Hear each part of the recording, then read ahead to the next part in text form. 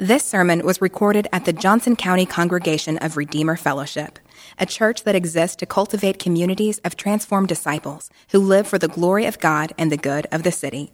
For more information, visit redeemerkansascity.org. Good morning.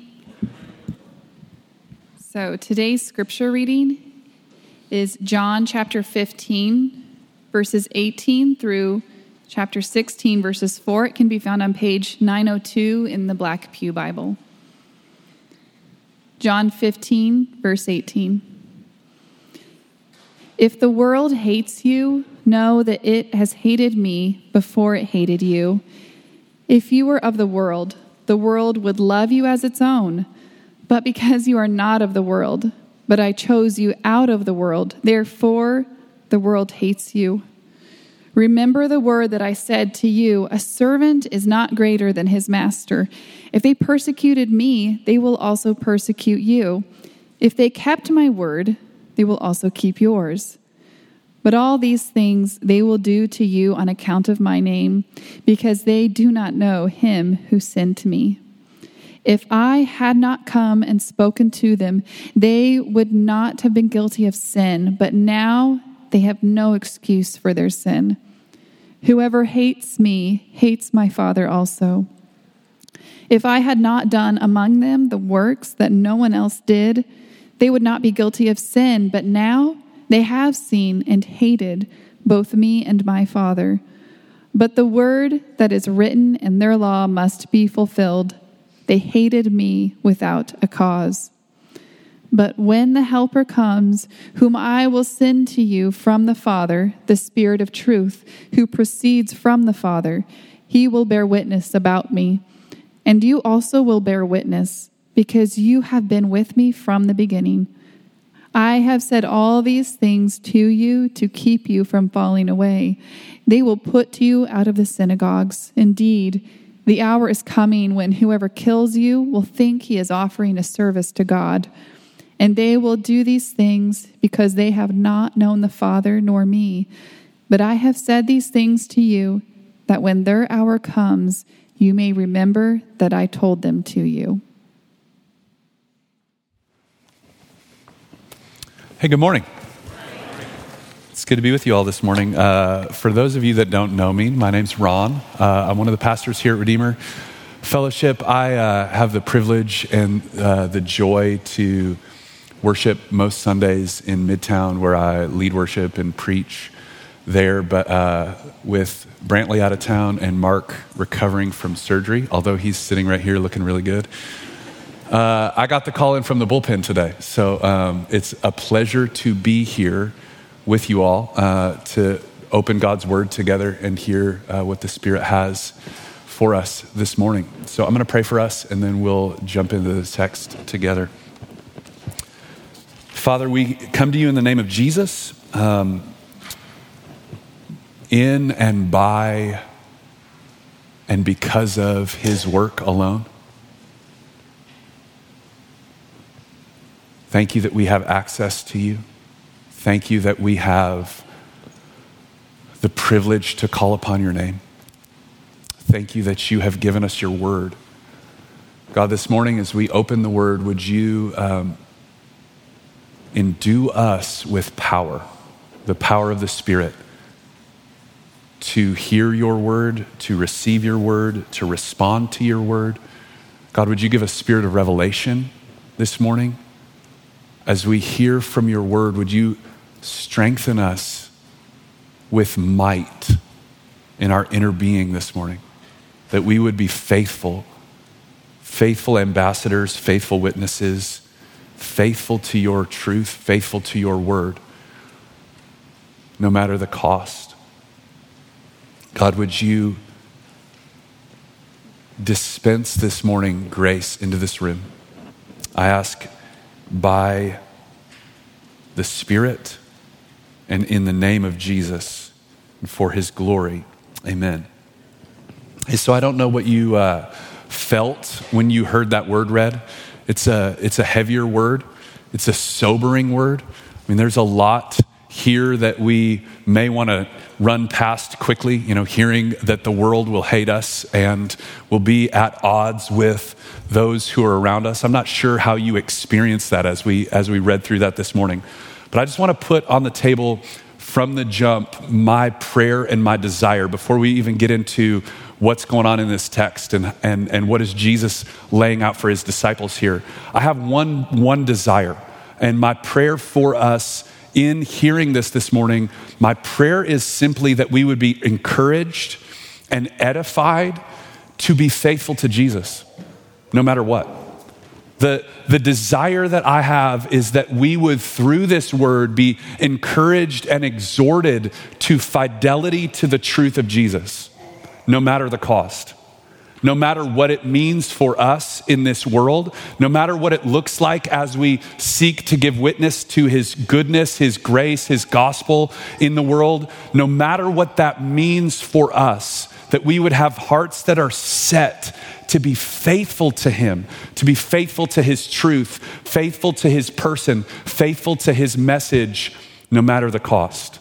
That's my hope for us as we look at this text together. How we're going to do it this morning is I want to just give us a little bit of context, again, where we find ourselves in the series.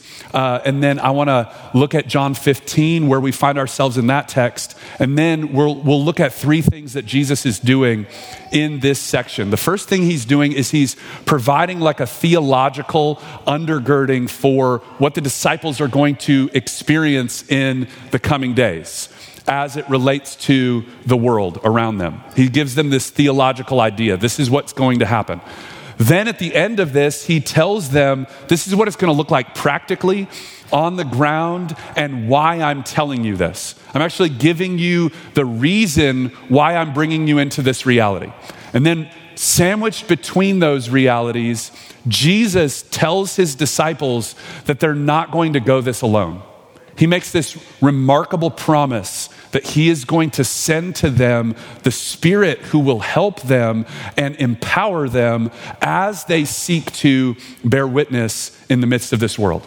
So we're going to walk through it that way. So the context where we find ourselves, we've been walking through what's called the Upper Room Discourse, which is John chapter 14 to 16. This is the sermon that Jesus gave to 11 of his disciples on the night that he was about to be betrayed, the night before his crucifixion. So he has this meal with his disciples in an upper room. Judas leaves to go betray him, and he draws the remaining disciples together, and he begins to instruct them that what they are about to face, both on the near horizon of his death and the far horizon of when he ascends to the Father, is going to be filled with difficulty such that their hearts will be tempted to become overwhelmed with sorrow and despair and trouble. And he gives them these remarkable truths that are intended to stabilize and secure them as they walk through these hard times. Right? So the whole of this section could be seen as truths that are tailor-made for the disciples of Jesus, those that follow him, to walk with a steady heart through the midst of trouble. That's what Jesus is putting on the table. Then he comes to John 15 in a very particular way. We've seen Jesus talking about the intimate union of his disciples with him. They are those that are meant to abide in him like branches abide in a vine. And he talks about this as this glorious reality that is meant to provide security and confidence for all who have faith in him in the world. To abide in Christ, we have seen in the weeks that have been before, is a posture of remaining in trusting obedience to him. Jesus has said, this is what it means to abide in me. If you abide in my love, you keep my commandments, which means you take me at my word and you seek to obey. You seek to respond in trusting obedience. He says, this is what it means to abide in me. And that in that place, this type of life sustained by faith will be filled with the fruits of righteousness that bring glory to God and joy to those who follow him. Now we see in this section, Jesus, although there are these remarkable beautiful truths that are for those who abide in him and are joined to him. There will also be profound difficulties. This comes, we don't see in this text exactly, but we'll derive from it, because the gospel of Jesus is a profound confrontation to the world. It is a confrontation to a sinful and rebellious world. It's also an invitation to a sinful and broken world, but it is a confrontation. It is a message of confrontation. And Jesus desires that his followers are aware of this as they take up the torch as his ambassadors of his ministry in the world. So this section is intended to rightly orient and interpret a life of fidelity to Jesus and his mission. These words are given by Jesus in order to strengthen the heart of his followers, correctly interpret the places where their fidelity to his truth will result in apparent failure in the form of opposition. I just want you to connect with this. Jesus is telling his disciples and reorienting their imaginations and their expectations in such a way that he's trying to tell them, when you walk as my emissaries in the world, those that are taking my mission into this world, and you experience what you would maybe interpret as failure because of opposition, because of it not taking, this is what's going on. He gives them the understanding of it. So we're going to look at that this morning. Look with me again at John 15. The first thing that Jesus does is he begins to navigate for his disciples this argument that they are going to experience hatred in the world. And this happens in John 15, verses 18 to 25. What he's doing in this, again, is rightly orienting their expectations and their experience as he prepares them for the days that are about to come, as he's going to the cross and as he departs from them. He's attempting to reorient their expectations for success as they walk in his ministry of reconciliation in the world. Jesus had taught like this to his disciples all throughout his ministry. If you remember, and you flipped back, you don't have to do it this morning, but if you flip back to the very first sermon in the New Testament that Jesus gives in Matthew chapter 5, he goes up on a mountain, sits down, and he opens his mouth and he begins to shape, this is the markers of the new covenant community in me. And one of the markers that he says is this: blessed are you when you're persecuted, when you're reviled, insulted, slandered because of me. Jesus doesn't pull any punches here. He says from the jump, this is one of the primary markers of the new covenant community, a people who experience opposition, persecution, reviling, hardship in the world. This is from the jump where he gets us to. Look at verse 18 here. He starts this way. If the world hates you, now we have to pause there for a second. What does the world mean, right? Like Jesus is making this big argument. If the world hates you, it kind of all hinges on this. We have to ask ourselves the question, what does Jesus mean when he says the world? He doesn't just mean the ball of earth that we live on that's spinning through space, right? He's not talking about the geographical reality of the globe. What he's talking about, and we've seen all throughout John's gospel, is the world to John is the realm of humanity where their values, their beliefs, their practices, and their pursuits are set in rebellious opposition to God. Right? So it's a realm in which people live. It's like a moral order. So when Jesus says the world will hate you, he's saying sinful humanity that is marked by beliefs, values, practices, and pursuits oriented in opposition to God. Sinful humanity outside of God and his ways. So Jesus orients this reality in four ways. I want to walk through these. This argument that Jesus lays out is pretty fascinating if you dig into it. It's four parts to an argument.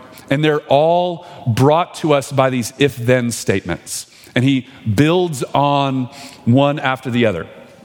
The first thing Jesus is going to say is, if the disciples experience the hatred of the world, so if followers of Jesus experience opposition and hatred from the world, they are to know something. Look at verse 18. If the world hates you, know. If you have your Bible, you should underline that word there, circle it. This is the first thing Jesus is trying to say. If you walk into this experience and you experience opposition, you are to have a way of making sense of that is defined by Jesus's words. Okay, so he wants you to know something about that.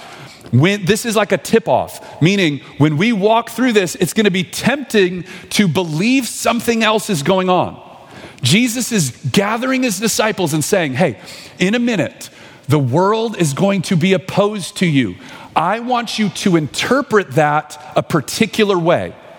Know something. Know that it hated me before it hated you. So the first thing Jesus wants his disciples to know is that the opposition that they experience in the world is normative because the world hated him first. This is what we've seen lots of places in the Gospel of John. If you flip back to John chapter 1 in verses 9 and 11, the writer John says, the light of the world, who is Jesus, he made the world, meaning he designed it, he created it, he put his glory in the heavens, he set things in order, and he came into the world, and the world didn't know him. Then he goes, not only is that what happened, he made particular people, image bearers, those that were designed to live in constant communion with him. And he came to them and they didn't receive him. Jesus is saying, if you experience this reality in the world, know something. It hated me first. That's Jesus' first point. He wants his disciples to rightly interpret their experience. That's what Jesus is doing here. He's trying to make sense of the normative experience of his disciples in the world. When they experience opposition, he wants us to know something. It hated him first. That's the first thing. The second thing, Jesus goes on and he begins to show them, if the disciples experience the hatred of the world, it's only because they no longer belong to the world. They no longer belong to the world. Look at verse 19. If you were of the world would love you as its own. Meaning, if you had the values, beliefs, practices, pursuits that defined the world, they would love you. They would high-five you. They would buddy up with you. They'd give you a good job, way to go. We're all running in this together. But you no longer belong to the world. What Jesus is saying is you have a different value system. You believe different things. You have different practices and different pursuits, different measures of what it means to flourish and find life in the world. Because of that, if you experience this kind of opposition and hatred, know it's because you're no longer a part of the world. Now, I want to stop here for a minute because this one's been messing with me in all the best possible ways and in the ways that I'm kind of like, okay, Lord, I need some help here. I think that we have adopted, or maybe adopted is not the right word, received. And there is a temptation to inhabit in our cultural moment a missional strategy. And what I mean by missional strategy is a way of giving witness to Jesus in the world that it does not hold up according to the scriptures.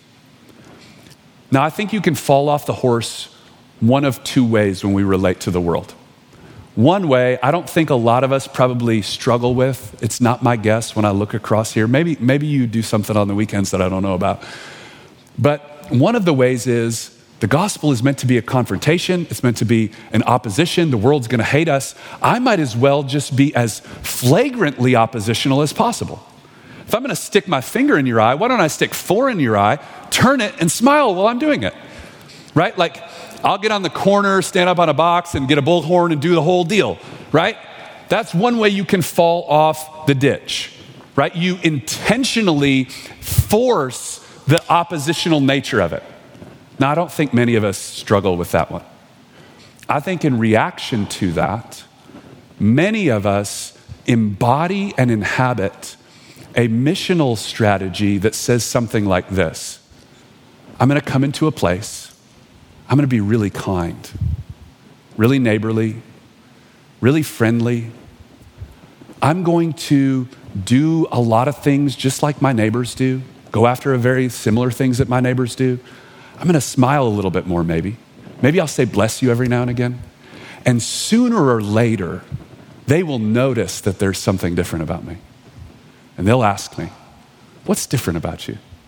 Right? Here's the problem with that. We cannot reach the world by trying to get the world to love us. It's not possible.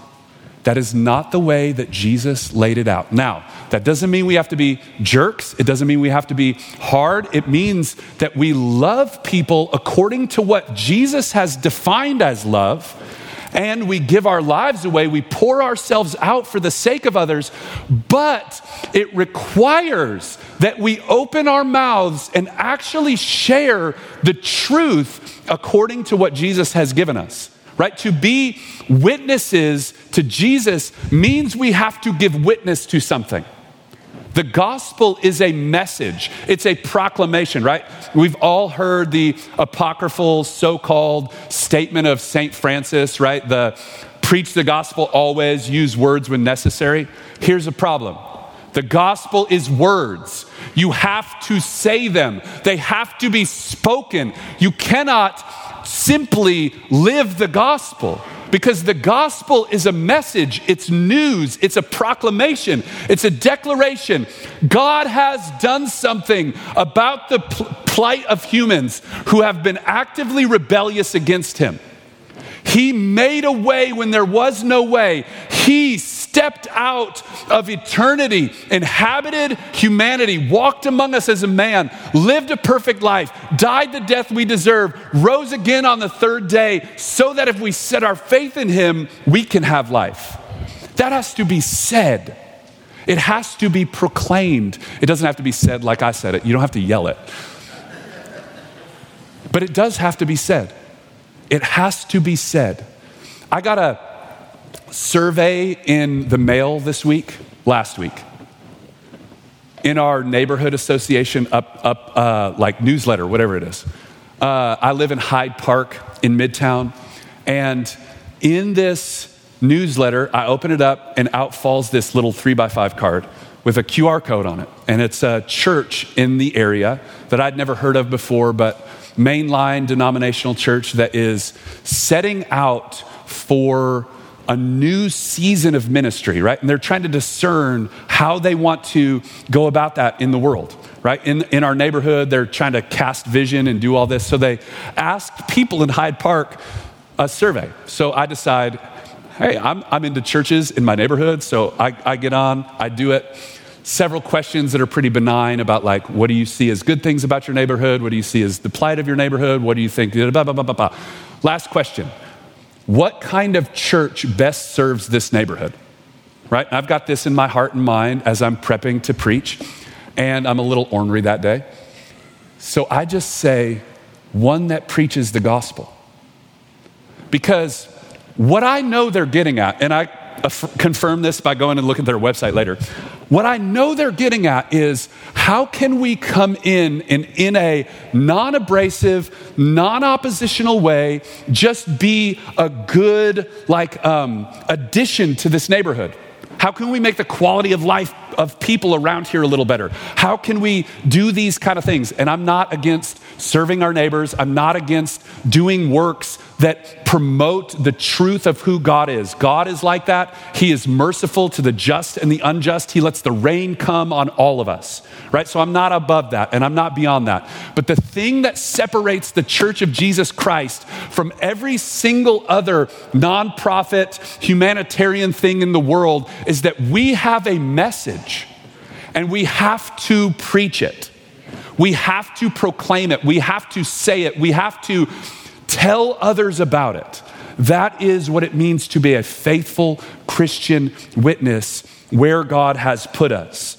But Jesus says, when you do that, just know something. The world will hate you because you are no longer of the world. Now, before we move on, I actually really love this for another reason. Jesus says this not to puff us up. Now, Jesus doesn't try to puff us up here.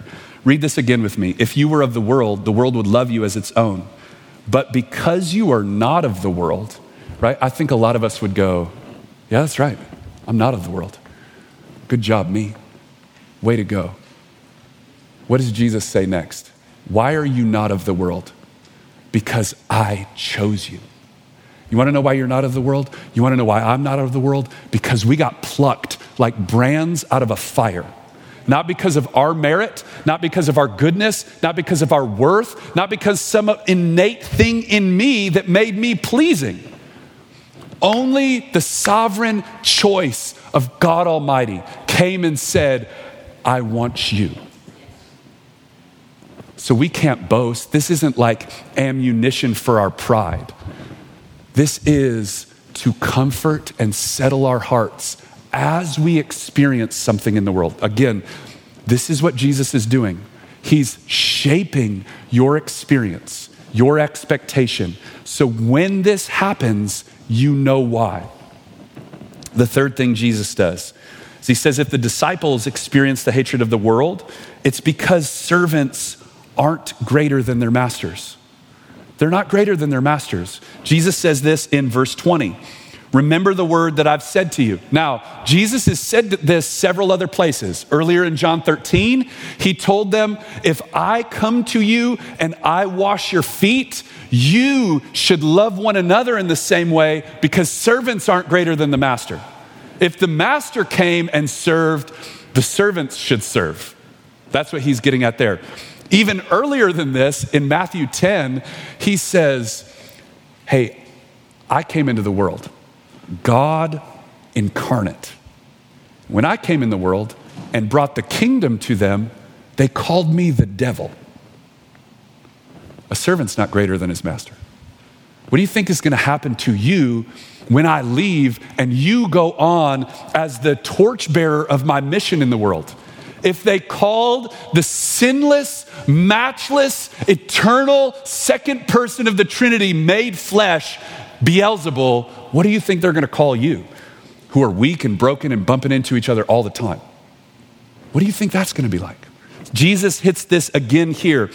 Servants aren't greater than their masters. If the master came into the world and experienced opposition and hatred and reviling, so you should also expect this. Again, shaping our expectations, shaping how we understand our experience. The last thing he does is if the disciples experience the hatred of the world, it ultimately demonstrates the world does not know God or the world hates God. That's the rest of this section from 21 to 25. It's the most expansive of Jesus's arguments. Essentially what he's getting at here though is ultimately, just like when Jesus came and he spoke the words of God and did the works of God and they rejected him, what that demonstrated was that they didn't know God because he was God in the flesh. And he says that's the ultimate reality of what's going on. The rejection isn't about you. The rejection's not about you. The rejection is that they don't know God. Jesus is, again, shaping how we make sense of this. Now, the New Testament throughout picks this up And we see it both in the history of the New Testament, right? The book of Acts, we see this actually play out again and again and again. And in the letters, they're all the time talking to each other about this. Paul, as he's writing to Timothy, he says, all that desire to live godly are going to experience persecution. Peter picks it up. I've meditated on this a lot lately because I think it's a quirky way of saying it. Peter picks it up in 1 Peter 4, and he says, beloved, meaning ones I love. Let me talk to you tenderly for a second. Beloved, what's this next words? Don't be surprised. What's the implication? Jesus told them they were surprised, right? Jesus told them it happened and they were like, what's happening? What in the world? I didn't know this was coming. And hey, beloved, don't be surprised when this happens. Don't be surprised when this is the way things go. Don't be surprised. We see this all throughout the New Testament. The reality that a faithful witness to Christ, to his ways, to his gospel will lead to opposition, hatred, reviling, insult. Jesus gives this theological reality for us. Then at the end of this section, what he does is he says, here's the way that it's going to play out among you guys. And let me tell you why I'm telling you this. This is 16, 1-4. At the end, he tells them why he's speaking these words. The first section was the theological kind of underpinning of this, but now he's trying to tell them why he's helping them make sense of their experience. These words are necessary because living through such opposition, just like Peter says when he says, don't be surprised, it's going to be different and more difficult than simply hearing about it. Look at 16 verse 1. Jesus says this explicitly. I'm telling you all of these things so that you don't fall away. Now the word fall away there is a word that gets translated throughout the New Testament as offended some places, stumble some places. It's the idea in English, maybe the best way we could say it is scandalized. The best thing is like maybe this idea of being scandalized by something. Jesus says, I'm telling you these things on the front end, so when they happen, you are not scandalized by them. Because when you experience them, you will be tempted to draw back in offense and in bitterness. You will be tempted because it will be different and more difficult. And it is for us too, right? Jesus takes these 11 disciples. I mean, I just imagine it this way, right? This is like a high point in the ministry of Jesus. Think about this night, like hearing these words from the mouth of the Savior, right? He's shared a meal with them. He's washed their feet. He's telling them all these glorious realities of like, hey, I'm going to leave, but don't worry. The Spirit's going to come. I'll be in you. The Father will be in you. You'll be in me. Like I'm in the Father's in me. You're going to abide with me. There's going to be fruit. Joy is going to be full. There's all of these amazing realities going on, this and this and this. And they're all like leaned in, excited, dialed. Hey, but there's going to be hard things too. And I'm telling you on the front end because you cannot imagine what it's going to feel like. But I want your mind to be shaped. And in the same way, you and I can sit here today and say these things and go, yeah, that sounds right. That sounds right. That sounds right. And then when we experience it, what do? Our reality is different than our expectations. And in that place, our hearts are tempted to become offended at God, embittered, draw back. We can't make sense of it. We don't know how to stand. And Jesus goes, I told you before, this is why I'm telling you, so that when this happens, you do not draw back. Because the potential for offense is really high in the places where the reality of discipleship is different than our expectations. And this is kind of like, side note, this is like discipleship all over the place, right? We start following Jesus and we take all these expectations that we have and we flood them into our relationship with him. This is what it's going to be like, right? Success means like up and to the right. Things are going to get better. Things are going to get easier. Things are going to get more awesome. And then you face reality.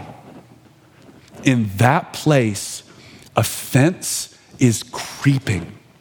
The temptation to offense and bitterness and drawing back. And Jesus wants to shape how we see the world so that when it happens, we aren't offended. That's what he's getting at here. So he tells them why. Why am I telling you this? Because I don't want you to be offended. I don't want you to be offended. And what he goes on to show them is that it's going to come in different places than they thought. Look at verse 2. They will put you out of the synagogues. Wait. What?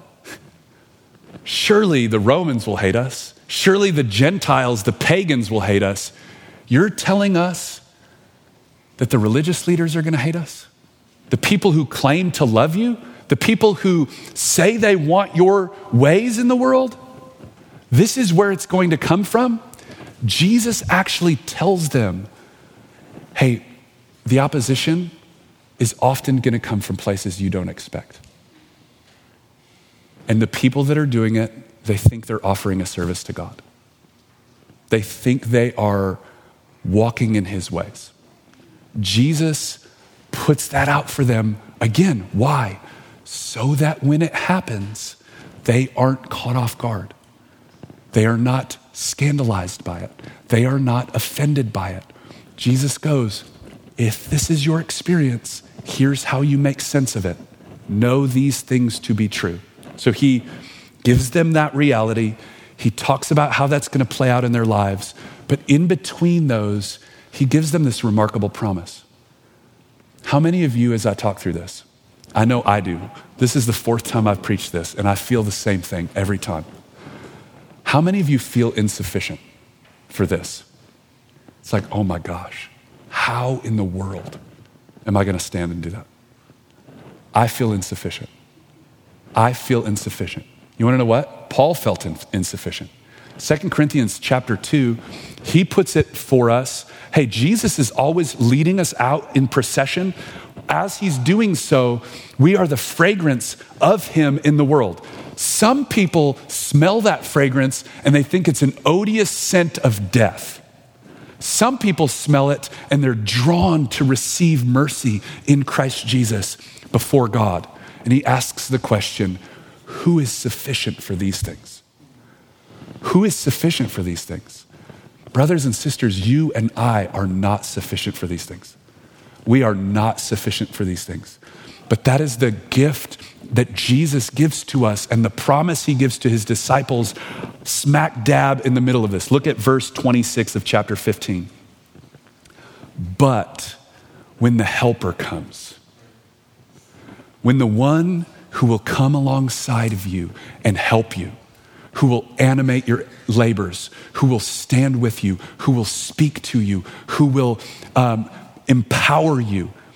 When he comes, the one I'm sending to you from the Father, the Spirit of truth himself, the one who proceeds out of the Father, meaning this is God's Spirit, God himself coming and dwelling with his people. He says, when this happens, he will bear witness about me. Now I love in the next verse, he says, you bear witness about me too. But here's the wonderful marriage and the promise that Jesus gives to his disciples here. He says, yes, you go bear witness. You go out, and when you're afraid and when you feel insufficient and you feel like you're fumbling over your words and you're not smart enough, you're not clever enough, you're not persuasive enough, you're not winsome enough, you're not any of those things enough, I want you to know something. The helper is actually bearing witness in that moment about me. You want to know the good news of our witness as we step out into the world and we experience all these things? The Spirit is animating our labors. When we give witness, when we step out, when we say these things, the Spirit of God is bearing witness to the truth of Jesus. Now, that doesn't mean, again, that everybody will receive, everybody will love it, everybody will break down weeping and repent and, run to the grace of God. It might actually produce the opposite effect.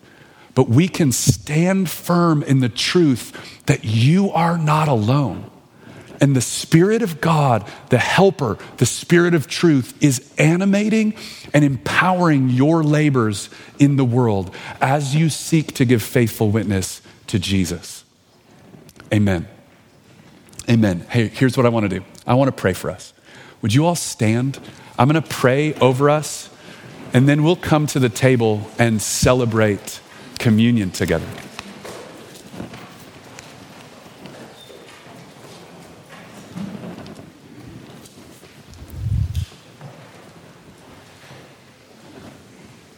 Holy God, we just stand before you in your presence, even right now.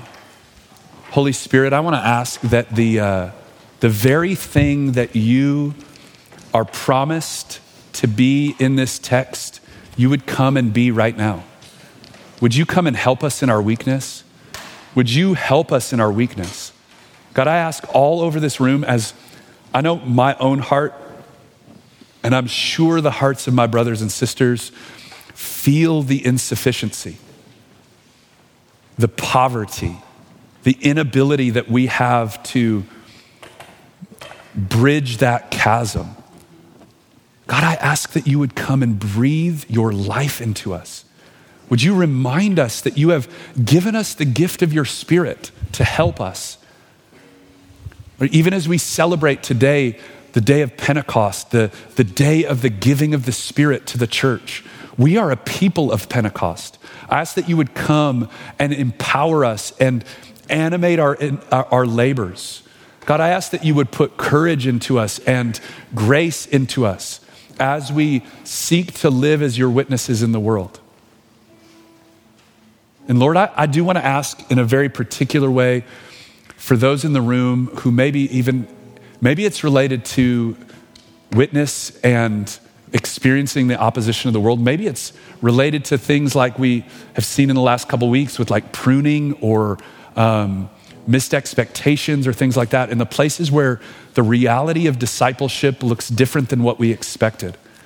God, I ask that you would come and soften our hearts, that you would keep us from offense, that you would speak tenderly to us this morning. Would you come and move among us? Minister to your people, I ask, Spirit of God.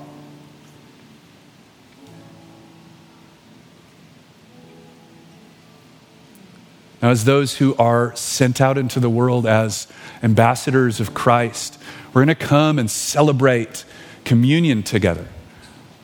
We're going to come and remember the broken body and the shed blood of our Savior, the one who gave of his life that we might have life through faith in him. If you believe that this morning, if you believe in Christ Jesus alone as the only way for you to have life with God and salvation, we want to invite you to come and take communion with us. The table is open for any and all who put their faith in Christ. The way we take communion here is tear a piece of the bread off and dip it in the cup. We have wine in the stoneware, juice in the glassware. Servers up here in the front. I believe we have one in the balcony, and then we've got a single serve right up here in the middle. If you're in the room this morning and you don't put your faith in Jesus, we want to ask that you not come and take this meal with us. This meal is a signifier to the reality of Christ. This meal doesn't afford you life with God. It doesn't afford you salvation. It is pointing to where we put our faith to have salvation in Christ Jesus alone. So we're glad you're here, but we ask that you not come and take this meal with us. Just stay where you're at, and those who are receiving will come and receive with joy. We'll respond through communion, through song, and as we do every week, we have prayer ministers that would love to stand and pray with and for you for anything. If there's places in your soul where the Spirit's convicting you or you're desiring something, brothers and sisters that would love to stand and ask the Lord to move and work and would love to pray with you in that way. So we'll respond now. Come when you're ready.